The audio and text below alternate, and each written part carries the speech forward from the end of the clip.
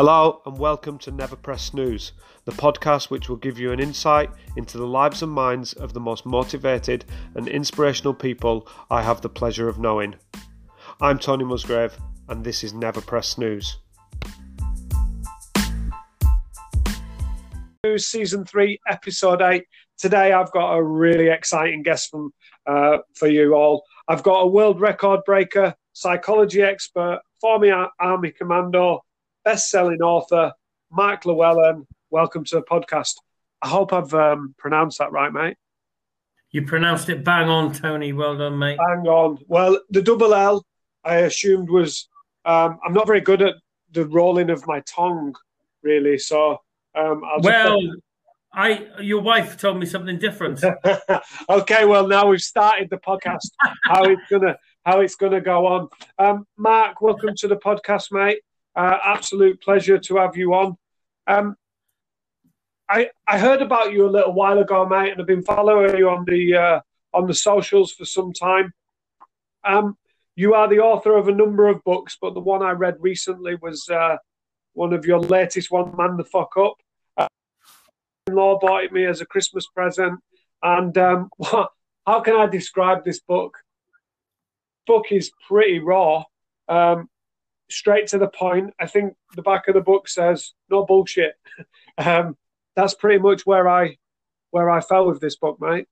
So firstly, congratulations on releasing a number of best-selling books, including this one. That is really straight to the point. It is straight to the point. I thought when I brought this book out, some of my other books were a bit fluffier, like the normal personal development, self-help books. But this one is a bit more raw. And it's really more relevant, I suppose, for people that are got a bit of a thicker skin. And, especially people like forces people or, scaffolders or people that work on... even or nurses, do you know what I mean? People that are in tough situations, paramedics. It's just like, well, this is it. This is life, and there's a lot of stuff in there about death and struggles, and it doesn't pull its punches at all. Yeah, really, really interesting take on it. I mean, you mentioned there that it's a far cry from the bookshelf. That I see it. Well, I haven't seen it for years, but that you would imagine in Waterstones with your self-development books on, and even the title, Man the Fuck Up, gets straight to the point. I don't think this is everybody's cup of tea. I said that to you in the when we were pre-recording. Some people are going to avoid this book based on the title alone, and I would probably say I'm reasonably thick-skinned, but when my sister-in-law ordered it for me, I was wondering what was going to be inside it. I'll be completely honest. Yeah, it's like you say, I suppose it's not for everyone, but it's just real life stuff. But it's it's a fantastic reviews and things like that. But so it's got into the hands of the right people. Like you say, some people will be like, I'll just pick up a book called, I'm not even going to say a name of a book because I guarantee it's an author and they'll think I'm slagging their book off. But, we have all of the normal stuff, and which is fine as well. I've got books out like that, that are nice. Like I got my Happy book out and The Underdog and Get Back Up, and, they're nice little titles and stuff. But, this one's a bit more harsh. Yeah, it certainly was. Well, listen, I mentioned there, mate, there's a number of accolades that you've got: endurance record holder, former Army Commando, and alongside that, a best-selling author. But I want to dig into a little bit about your military career, mate. I know you was in the Royal Artillery from 1990 through to 1998. So just give us a little spin on that and let everyone know a bit about your background. Yeah, well, I came out of school, 16. I didn't know what to do. And I was initially thinking, shall I join the RAF? And a lot of my friends were joining the Army. So I thought, I'll just join the Army. And went into the artillery and really just needed a job. I know a lot of people out there are like, I was being passionate about wanting to join the Army, which is totally fine. But I just, I felt quite worthless. I think my self-esteem was quite low when I got out. You know, I was fairly confident as a child, but going into the big world, I was like, you know, am I going to, maybe I could be a mechanic, or I don't think I'm clever enough to be a mechanic, or, you know, I was talking myself out of all these other things. And I just thought, oh, well, you know, at least I can get in the army. At least I can get a job. So, yeah, and the army will take me. So got in the army, spent a year in Junior Leaders Royal Artillery, you know, the normal bullshit stuff in basic training. And then, so I failed my basic army fitness test, got voted fattest person in the troop. And, you know, towards the end of the year, my sergeant major was, what regiment do you want to go into, Llewhellin? I said, I want to go 29 Commando, because I could see that these were they were the toughest sort of guys. You know, you would see people, there's one person, Eddie Reed, who was a 29 Commando running around camp. He was a sergeant instructor. There was another guy from 7RHA, the sort of parasite, the artillery, and the E&P company and stuff. And you knew that these guys had taken it another level up, and that's where I wanted to be. So that's why I went for the commando course. Yeah, it's one of those things. I'm just, as you were saying that, I was just reminiscing about the similar people that I had going through basic training that were running around in a green or a maroon beret, and they were they kind of stood out a little bit more, didn't they? And it gave you a little bit more drive to go and join them. It weren't that straightforward though, becoming a commando for you. From what I read, there was a bit the irony of what you've done since then. In terms of those insurance records, but at that time, there was a couple of failures through fitness and injury. What happened there, mate? Yeah, well, I mean, by the end of, obviously, like I said, I failed the basic army fitness test. That was just the 1.5 mile. By the end of the year, I just kept on training while the other person in my troop weren't. So by the end of the year, I became the fittest in the troop. Well, I wouldn't say the fittest in the troop. I mean, I was the fastest on the BFT, the basic fitness test. And then I was about 6th place out of the whole battery. So it was out of about 120 people. And I just thought, I'm pretty fit now. And then I went down to Plymouth to do the Commando beat-up course, the pre-beat-up before you go to Lympstone. And I realised that I wasn't very fit compared to me. It was just a different level altogether. It was shocking. Went for the first... on the first beat-up, the sergeant just said, look, you're not fit enough to go on to the All-Arms Commando course, because I can't remember what it was, 8 or 10 weeks, can't remember. He said, you're going to have to stay back and do another course, or you're going to have to just go to a normal army unit. And I just said, I'm just going to keep on going until I make it. And he said, okay. So started on the next course. Then I got a blister, and I got an infection in the blister, and had this thing tracking up my leg. And thank God for antibiotics, because people used to die of it years ago. And so I couldn't go on the commando course because of that, the second time on the beat-up. And then the third beat-up, he just said, look, the sergeant said, Llewhellin, you're borderline, but, you know, you might as well go for it. And so I went for it. And then I passed the Lympstone phase first time, but I was hanging out my arse, to be honest. And it was my endurance was so bad. I say it was bad. I mean, I say it was bad compared to some of the other guys, you know, in that unit, but it was fantastic compared to the average civilian. But I was so poor at endurance. The endurance stuff really, I find that very difficult. More difficult than any of the other tests. Upper body, I was fine, everything, you know. So, yeah. Then I passed and went to 7 Battery, went up to Scotland. Yeah, there's where is that? Is that Arbroath? Is it Scotland? Yeah, Arbroath. So we got a battery up there, and we were based up there with 4-5 Commando, Royal Marines, and we had our own little hangar, and. yeah, that was it. We sort of do our own thing most of the time, and then we'd go on exercise. Sometimes we'd go along with the Marines, and sometimes we just go to like Otterburn, fire in the 105 artillery guns, places like that, or Cyprus, or Belize, or wherever, or Sardinia, or wherever it may be, really.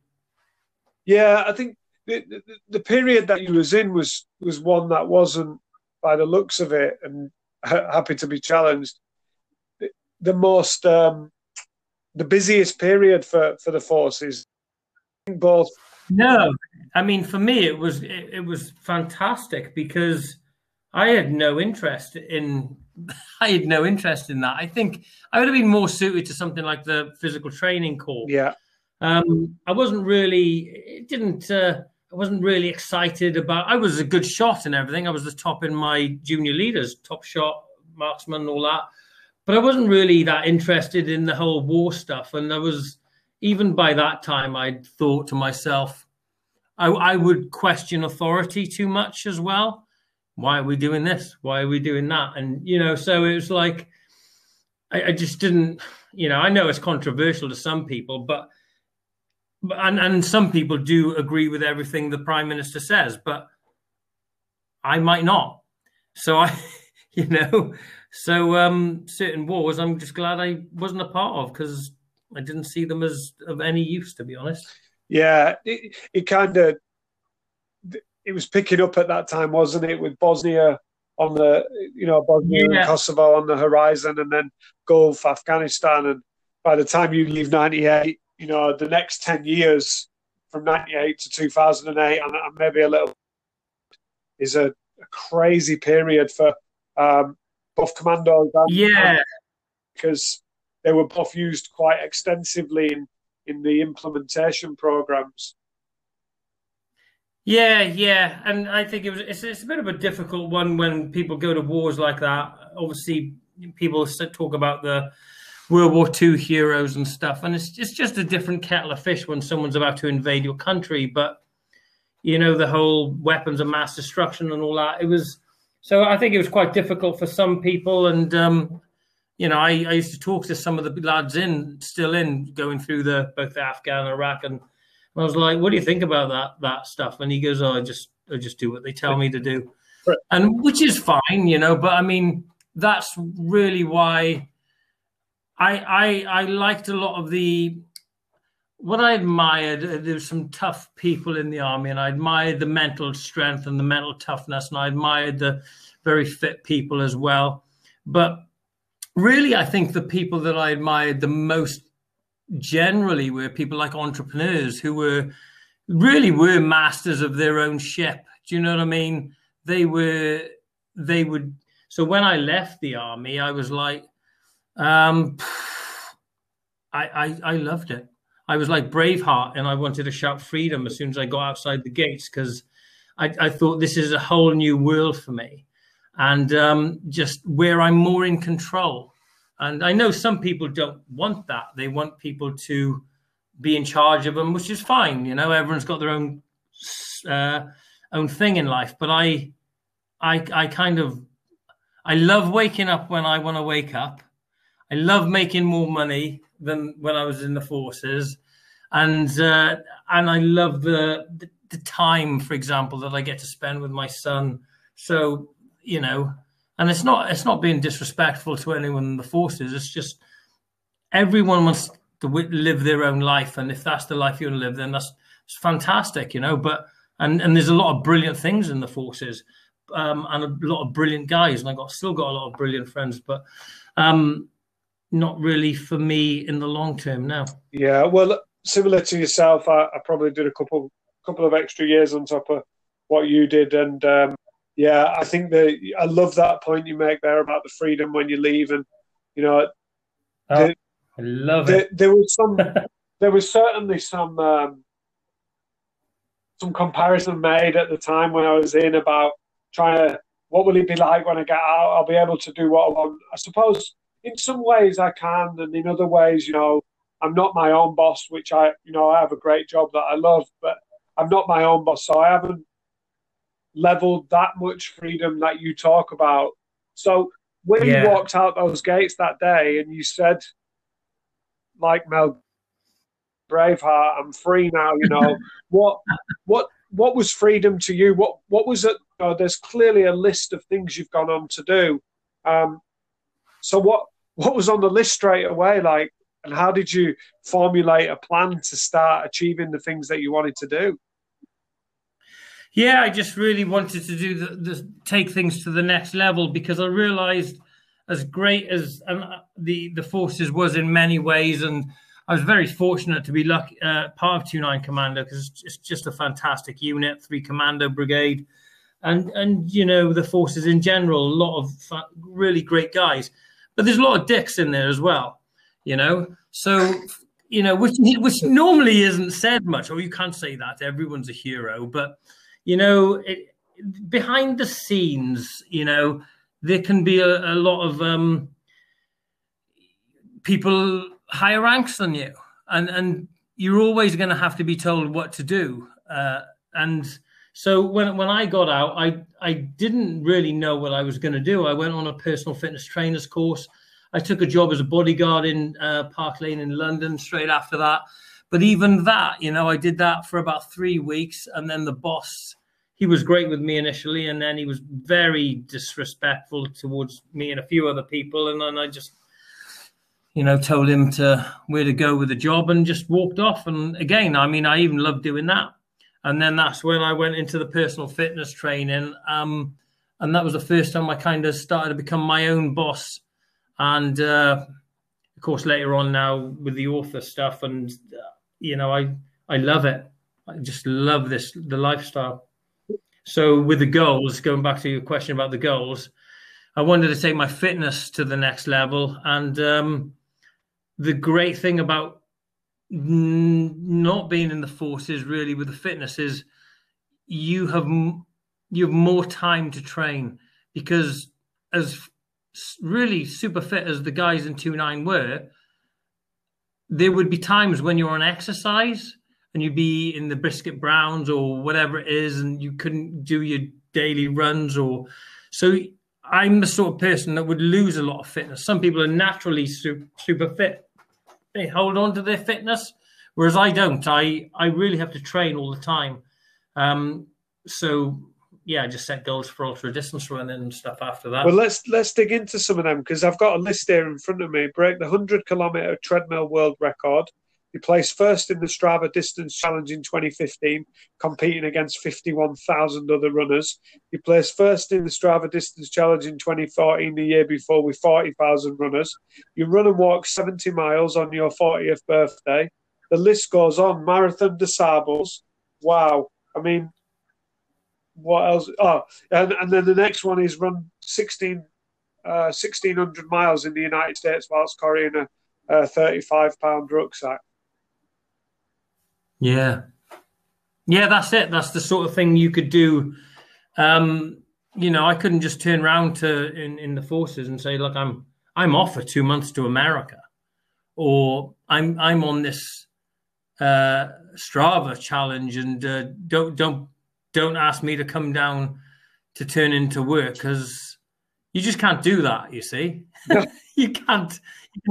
So, well, my friend says to me that he was the fastest alcoholic, and that's pretty much what I regard most of the lads I joined the army with, when they're fueled on bad food, booze, but they can run pretty fast. I'm not sure how healthy any of us were, but we could certainly shift a little bit even after a night on the sauce. So, yeah, especially people in the elite units. There's really, the powers, the commandos, and the SAS, SBS, all those sort of lads are just, you'll see some of them, the old school, like with a fag in their mouth, and they're doing this yomp or tab, with over miles and miles, and it's just like, some people have just got that, But then again, if they didn't smoke and drink, and they'd be even fitter. Well, that's how we was chatting about something the other week. A few of us, we used to do this 40-mile race every year,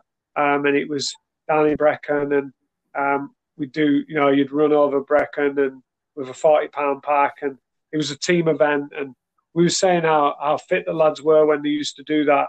And then we was laughing, saying that we'd fueled it on bad army food. You know what that crap's like out of them cookhouses and the mess halls. Like there's some shit food going on, and packed lunches that are made up with a sausage roll and a bag of crisps, and still managing to fuel, some of this. So if somebody had to give us some nutritional advice at the time, and a little bit of time spent stretching and doing a bit of well-being that goes alongside it, I think there'd have been some absolutely amazing guys in there. Yeah, probably. But then again, I'm not sure how many of us would have listened to them. When you're in your 20s, you're just like, just get out and get steam in, and it's just what you do when you're young, don't you? Yeah, exactly. I don't think you're right. I don't think I'd have took any notice of what they're saying. So going on to these endurance events, mate, these are not little things. Like, these are big deals. So how do you set yourself up to prepare for things that are, some people would regard this stuff as impossible. And maybe that's the start of it. But how do you get prepped, not just physically, but mentally, for these types of events? Well, not too long after I came out of the army, I was reading about a guy called Ray Mounsey, and he was doing a 200-mile run over 10 days in Death Valley. And he was in the Daily Mail and a load of the national newspapers. And he must have been in his early 50s or something like that, I guess. And I was like, oh, my God, this guy's amazing. This is fantastic, And then I got in touch with him, and I sent him a check to support his charity. And I said, have you got a support driver? Because he wasn't carrying his kit or nothing.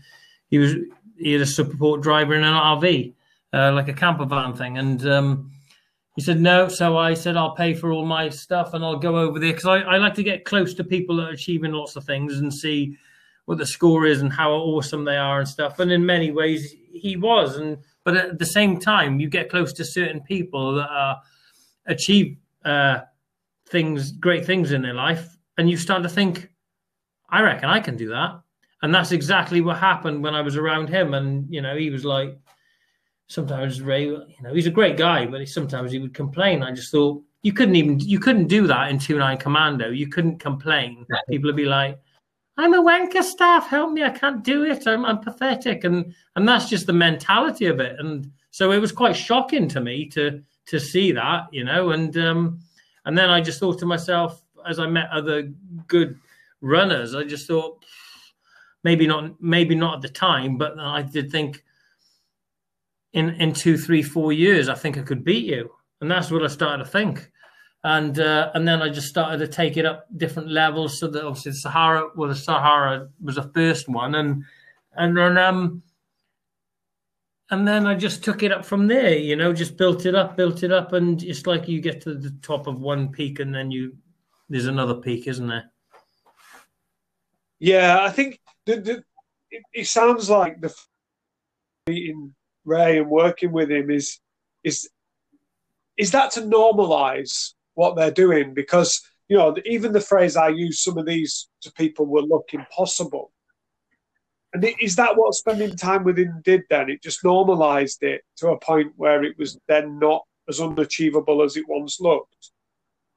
Yeah. I mean, certainly was with him, and it will be with a lot of people. And then the next year, I did the run in America, the 1,600-mile run, and that was 1998 with him in Death Valley. 99, I was in the Sahara, but I wanted to design my own thing. I was more interested in doing my own thing than I was an organised event. So that's when I got the map and drew out the 1,600-mile run. And it does normalize it to an extent with certain people, but I think at the same time, for example, if you're talking about Kenenisa Bekele, the 5,000-meter world record holder and the 10,000-meter world record holder, and then you got Eliud Kipchoge, who just went under 2 hours for the marathon. Even if you're around people like that, You're not going to actually think one day I'm going to beat you.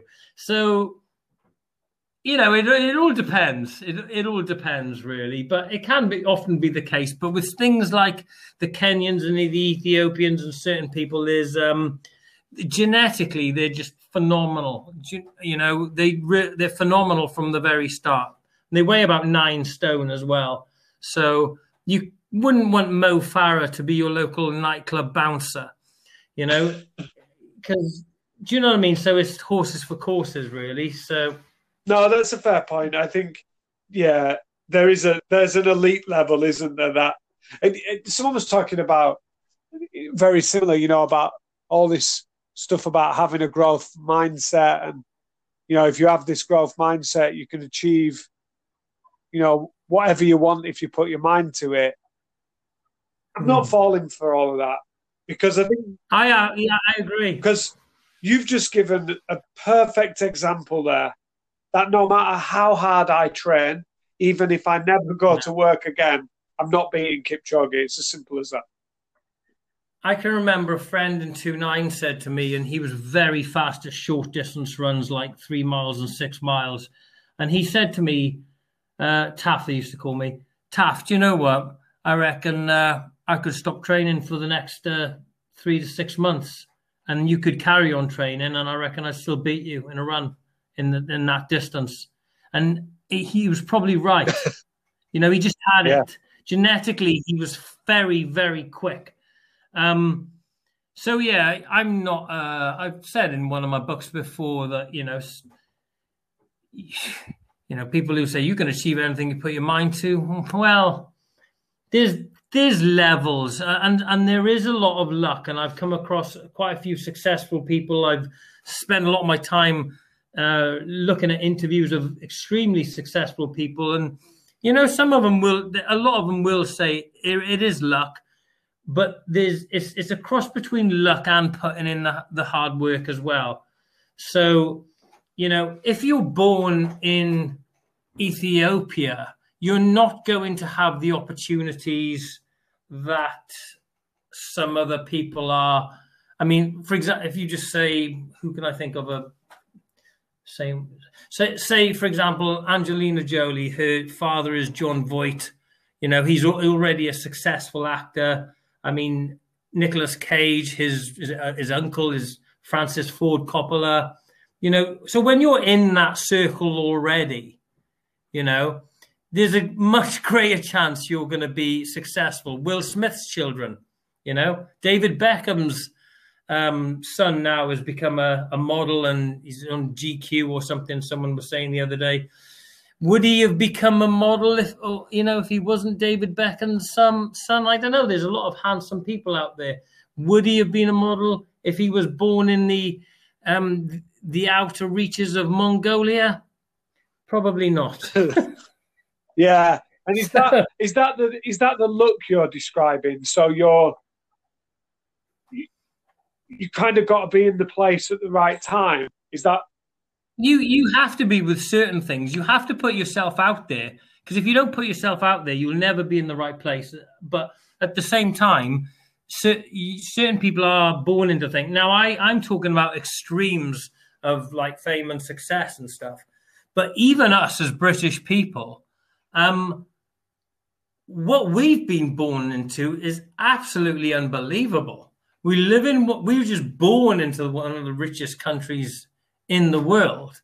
And, you know, if you're born into Sudan and you're going to the well every day, it's a much harder thing to do to become a successful author or a movie star or whatever it is people want to do, or an entrepreneur. It just is, you know? Yeah. I'm trying to figure out are you saying that we should be, you know, you're grateful for that opportunity? Oh yeah, I think about it a lot. How lucky we are to live in the UK. We're so lucky to be born into this country, and you know, I just don't really have much time for people that complain all the time.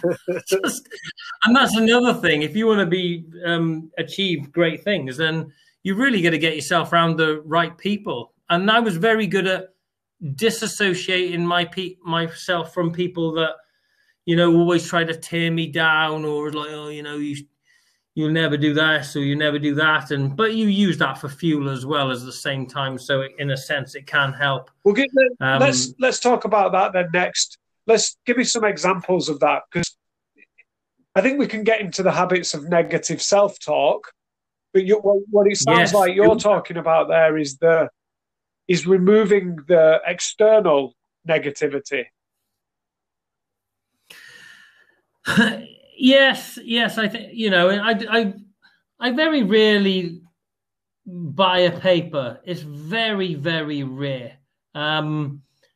Same with TV. I don't really watch much. Well, not TV. It's news. You know, I don't watch a lot of news. And the Brexit thing, for example, they've been banging on about that for 3-4 years, and I'm just grateful I've never watched anything on it, because nothing's changed. And I just thought when the start of that thing happened, I thought British people, we were fine before we were in Europe. We're fine when we're in Europe.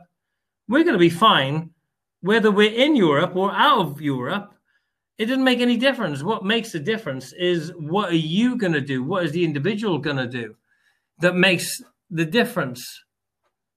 You know. So why do you choose to not expose yourself to these forms of news or these forms of information? What benefit does that have? Well, it helps me focus on the things that I want to do myself. You know, I just feel that it is a waste of time, because you become a complainer then, don't you? And if you're complaining about things all the time, then it's just, it's difficult to be happy. I still know people that earn a lot of money, very, very successful, that complain too much. And even the money hasn't taken away their complaints. They're still complaining when they're earning 6-7 figure incomes. And I'm just like, why are you bitching about something that is really not a big deal? You know, and this is the thing with the Man the Fuck Up book, is like, I say at the very start of that, everything in life isn't just a case of, oh, man the fuck up, because, you know, I get hurt, you know, emotionally. I mean, you know, when people's, you know, flipping parents die or some tragic thing happens, and, you know, and I'm not making light of any of that sort of stuff, because there will be a time when we'll be hit for 6. And that's the first chapter of that book. It says, it doesn't matter how tough you are, how tough you think you are, life will smash you to pieces, and you'll be on your knees at one time or another. And some things that are that devastating like that are going to take time to recover from. But ultimately, you've just got to get back up. Well, yeah. Let's get into the book then. So the premise of the book, from what we touched on earlier, is there's no pulling any punches here. We mentioned off air about my interpretation of what comparison normally is. And comparison normally is where I compare myself much more handsome, better off. There is no one more handsome than you, Tony. What are you talking about? Thank you very much.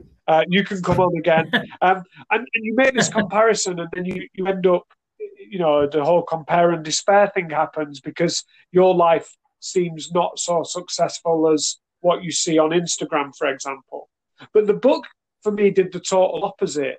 This book took me to a place where I was actually very, very grateful, similar to what you were saying. Yes. Because some of the things that you've wrote about in this book, and the one story that sticks with me is the Immaculée story. I'm not even going to attempt to pronounce her surname. Immaculée Ilibagiza. Yeah. That story there, I read that. I was lying in bed one night and I was reading it over Christmas, and I couldn't put that down. That is a tough story. So then I started to compare, similar to what you were just saying there, my upbringing in the UK, in Manchester in the 80s, thinking at the time, maybe thinking that was relatively tough upbringing. Yeah. And in comparison to this, it's the total, it's like, it's child's total luxury. It's like, it's like you're growing up in Manchester is like them. It's like Disneyland to them. yeah. Maybe I won't go that far. But yeah, it was. But this story around Immaculate Ghazari, I think her name is. I'm going to get this right at some point. No, that's good that is a tough story. Like horrendous. Give us you'll tell the story better. So give me a little overview of why that story made it into the book, because it focuses quite heavily on that story. There's the Stephen Hawking's one as well, and why that story? Yeah. Well, I mean, I read her book, and it was a fantastic book. It was a New York Times best-selling book, and I started reading it. I couldn't put it down. You know, it was an amazing book. It's not as good as Man the Fuck Up, but it's just really good. But no, seriously, it is a fantastic book. And it was just, you know, 1 minute you've got your nice life. You know, she's trying to get into college and stuff like that. Everything is going good for her, relatively good. I mean, she's part of the Tutsis. There's Tutsis and Hutus tribes in Rwanda. But so she was discriminated against, you know, a bit because she was a Tutsi, and which is like a ethnic minority. And the Hutus were getting into colleges easier and stuff like that. But she persevered. And then she got into a very successful college and university and stuff. And then like a genocide started happening. And then all of the Hutus, and many of them were her friends and neighbors, started killing the Tutsis. So she had to hide in the bathroom with, was it 3 or 4 other people for quite some time. Was it weeks, months, a couple of months, or I'll have to read it again. But horrendous time. And I mean, while they were in the bathroom hiding, her neighbors were going around who were just normal people before all this. And they were going around hacking her friends to death with like machetes. So, I mean, you can't even imagine it, can you? You know, your neighbors like, my lovely neighbors turned on me now. But that again, I mean, that is the power of the media. They had the radio to listen to. The Hutu leaders were saying the Tutsis are scum and stuff like that, and we've got to cleanse this place of all of the Tutsis. They're like rats, and there we go. And there's another that's just a great example of certain media stuff. But they became brainwashed with that, and sadly, she lost most of her family through that. And then when you read something like that, and you just think to yourself, "Oh my God, I've got a leg injury now," or or my girlfriend, I'm having problems with relationships, or whatever it is. If you read Man the Fuck Up, it's almost, I would go as far as to say, it's almost impossible to feel sorry for yourself. You have to be really, how can I say it? You'd have to be really almost selfish and into yourself, obsessively into yourself, to read that and just to think, oh yeah, well, I've still got it really bad. People like that, they just need to be bitch slapped. Do you know what I mean? Wake up. You shake them. Wake up, man. Wake up. Do you know what are you talking about? So yeah, we're incredibly lucky. Yeah, I mean, that is exactly how that short story in there made me feel, is that, sometimes I think maybe we need a little dose of that reality check when we're, listen, some people have got it bad, right? And I don't regard myself as one of those people. I find myself in a very privileged situation. I've got a young, healthy family. I've got an eldest boy who's now at university. I've got an amazing job. I think you said earlier, you have to work for these things, and you also have to be in the right place at the right time. Yeah. And some of that is also definitely true. with my circumstances. Yeah. But when I read about this young girl, I think it's the things that she then goes on to do afterwards, because you could be forgiven for thinking she might not do much after that, considering the ordeals that she's been through. But she, yeah, and she went on to become a best-selling author, an ambassador for the United Nations.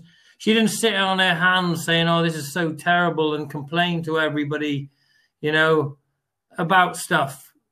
And she had every right to do that. Without a doubt. Her more than just about anybody you've ever come across. Her brother's hacked to death, her mother killed, her father murdered, and a lot of their friends, and just horrendous stuff, horrendous. And she was like, I love it. I love the story. And my mum is, it talks about my own mum in there, my biological mum. I mean, she took her life when I was a baby.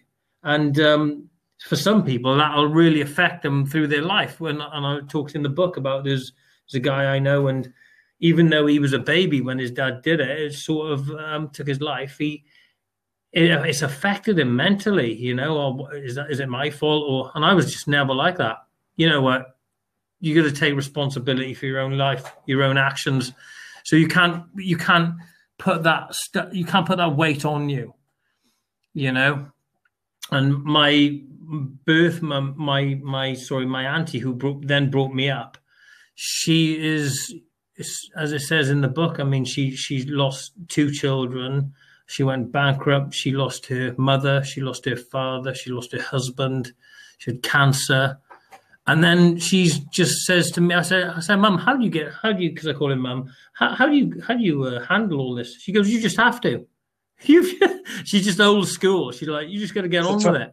They're a tough no breed. wimp.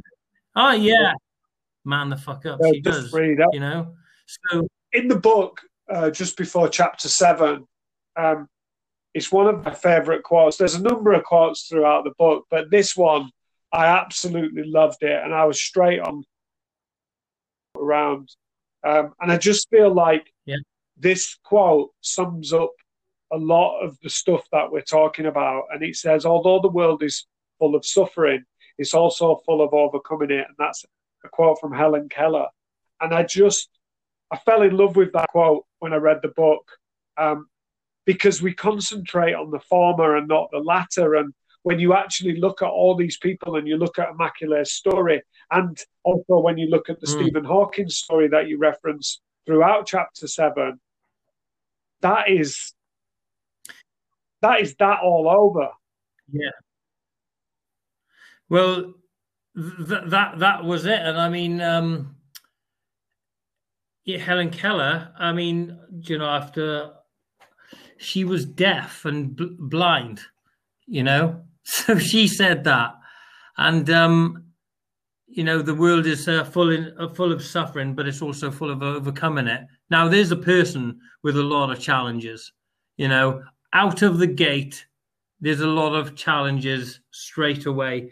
If your hearing's taken away from you, that's a problem. If your eyesight's taken away from you, there's a lot of things that I would rather go through.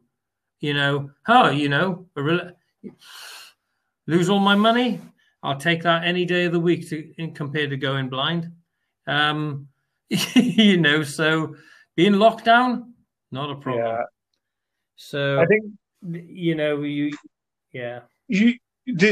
certainly do that very well. You gave me a dose of reality, and by the title and by the stories that are in there, I had to give myself a little shake at certain points and say, "Come on, mate. When you think you've got it tough, when you think you've got it really tough, there's people out there that can make that look like, in your words, like Disneyland." And I think the story about Stephen Hawking ends with another quote, which I love this one as well. I'm a bit of a quote person. I don't have the attention span for much more than the quote. So however difficult life may seem, just don't give up. And So, Please go on. You were going to say something. yeah. Yeah, I mean, Stephen Hawking, one day the world is his oyster. He's out there at, in Cambridge, I believe, and everything is going right for him.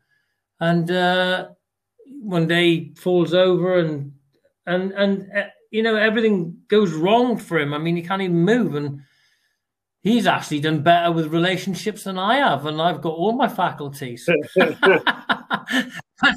But he was someone. No, I think it's fantastic, So he's someone that he just didn't give up. He was just what they only gave him, less than a couple of years to live. When he was first diagnosed with that, and he was like, no, "I'm going to live longer," and he found a purpose to live. And I mean, again, I would rather. There's a lot of things I'd rather go through than what he went through. Just to sit there, and I know we can all have a laugh at the electronic voice and things like that, but it's what a tremendously tough individual, So when people are like, I really need to get out of lockdown, or I wish I could go on holiday, and it's really hard because I can't go to, go shopping properly. Don't worry about it. If you would rather be living now than in 1941, probably, in World War II, I'd take lockdown any day. So, and I think most of us would as well. We do, when we say about a lot of luck, and I have also heard a lot of successful people saying, no, you make your own luck. No, that's the way it is. And I'm just like, well, if you were born in like the First World War, you'd be going over the top of a trench, mate. So you were born at the right time. And that's where people stop being grateful. Oh, they've done everything themselves, and they don't give credit to what the universe has already given to them. It's all about them.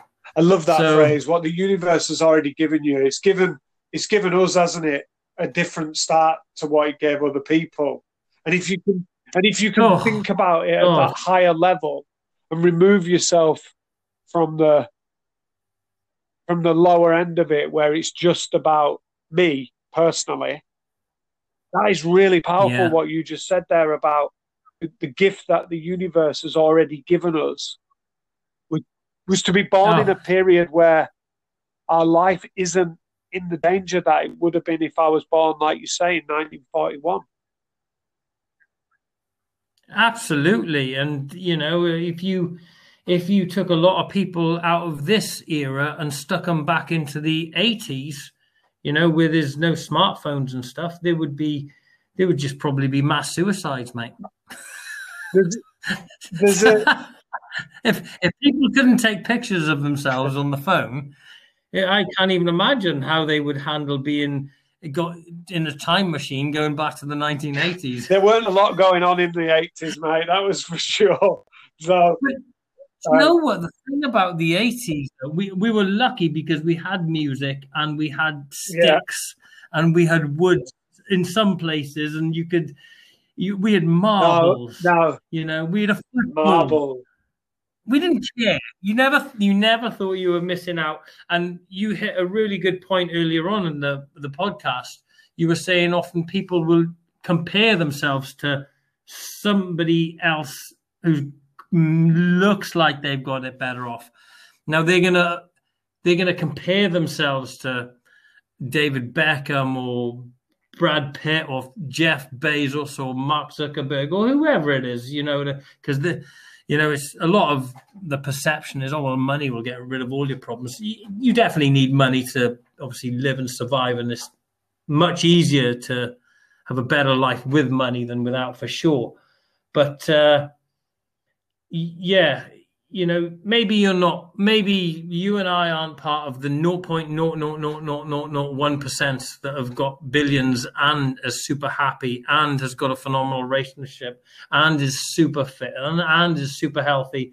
But, there's a lot to be grateful for. And even when we look at some people with an amazing life, they still have challenges.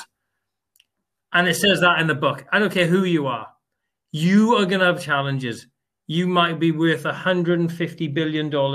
You're going to have a lot of challenges. Yeah. I want to just touch on that last chapter about the no excuses part. The final bit really is the bit where it finally hits home and says, "There's no place for these excuses. You just shouldn't make them." How do I become a no excuses type of person if I am like that? If you were sitting with me to help me change to that type of lifestyle, how would we start? How would we do it? Well, I mean, how you really start is the whole process, which a lot of people, especially if you've been into personal development for a while, you will know most of the paths to go. You will know what we touched on before about getting around the right people, having that right core of people. Then it's setting your goals, and then it's being persistent, and then it is, you've got to be careful what you're doing with your time. Have you spent the last 4 years watching the news and for 2-3 times a day, when you really could probably be making a better life for your family by putting your time somewhere else? There's certain things we can't change, So, and a lot of life is down to us. There's a lot of unfortunate things that happen, and it's very tragic things that happen. But ultimately, just don't take excuses off yourself, and just man the fuck up and get on with it. What a brilliant way to close the podcast. Man the fuck up and get on with it, as said by Mark Llewhellin, the author of Man the Fuck Up and a number of other books. And I am excited for the new book coming out as well, mate. If you want to plug that, here is your chance. Yeah, I mean, the next book is called Rhino Skin, and you can imagine what that's going to be about. Next level, isn't it? Well, Rhino Skin is again, it's a powerful book. It's you have to have thick skin in this world, and there's too many people they just complain and complain. Oh, well, so and so said this, and so that said that. That's life. This is what some humans can be absolutely ruthless, and you've just got to get a grip of your shit and get on with it. You've got to understand it. And when people are just like, this isn't fair, that's not fair, your life, if you were like that in your life, then your life's probably going to get worse. If you're just complaining all the time, it's never going to get better. So you've got to grow a thick rhino skin and get on with it. And I go into detail about how to do that in the book. I'm looking forward to it, mate. When can we start to see that being released? I'd say, God, I can't think of the date now, but this within the next 4 weeks. So whatever the date is now, I don't even know what the date is. The 8th of March. Yeah. So yeah, there we go. I mean, it'll be out sometime in April. I can't wait to get my hands on it, mate. Other than the book that's coming out, what's next for you? What's next for Mark Llewhellin? Yeah, it's just carrying on with more books, really. And when we come out of lockdown, I'll be going back to doing the theatre shows with my mate Mark Billy Billingham off the Channel 4 SAS TV show. So I produce and organise his speaking tours around the UK. So he's great with speaking, and I interview him in the second half, and it's a lot of fun. So we'll go back into theatres, touring the country, and I'll be working on my books at the same time. Listen, mate, I'm going to be purchasing that book when it comes out in April. I want to know if my skin has got thinner since I was in the forces, because I know rhino skin is a phrase that's used regularly in the forces, and it's an expectation to be able to do your job that you've got a thick skin. I wish you all the best when lockdown's finished on the tours, mate. And if I get an opportunity, I'll be dropping in on one of those. It'd be great to see it. Both Billy Mark Billy Billingham and Bear Grylls have both left reviews around the Man the Fuck Up. One saying a powerful must read, and the other one saying how inspirational you are. I would like to say, Mark, that I'm going to go back to my phrase that I used at the beginning. I genuinely don't think you or your books are for everybody. There's a certain style that you have, but what I would say about that style is hard to ignore. It's hard not to listen, and it's hard not to take notice of the style that you use, not only in your reading, but also tonight, whilst we've had the chance to spend some time together, Yeah. mate. And well, I got another book. No, go on. Go on, sorry. Well, on that note, you're right. The books aren't for everybody, but there's another book that I'm bringing out later in the year called No Fucks Given. So, that will also go into depth about, and the subtitle of that, and I haven't come across anything quite like it, but the subtitle is, I haven't got it in front of me now, and I'm working on so many books, but it's trying to be yourself in a world where people want you to be someone else. And you're always going to go through that. You're always going to get criticism, but ultimately you've got to find out who you are, what you want to do, the reasons why you want to do it, and just go for it. I don't go out of my way to upset people. I like to help people, and a lot of the books do help people. So, don't worry about critics. They come, Mark, they go. It's been an absolute pleasure to have you on the podcast this evening. You've been exactly how I imagined you would be from reading the book, and the bits of contact that we've had between us. I just want to say thank you for taking the time out on this Monday evening. I'm sure you'll be going grabbing a cold beer and putting your feet up for the Meghan Markle and Prince Harry, Oprah Winfrey interview, given the information you've given me this evening. So enjoy your evening. Don't even get me started on Markle. Mark, absolute pleasure to have you on the podcast, mate. Thanks for giving up your time. Thank you, Tony. It's been an honour and a pleasure. That's Mark Llewhellin. It's Never Press News. Thank you very much, and good night. Mark, thank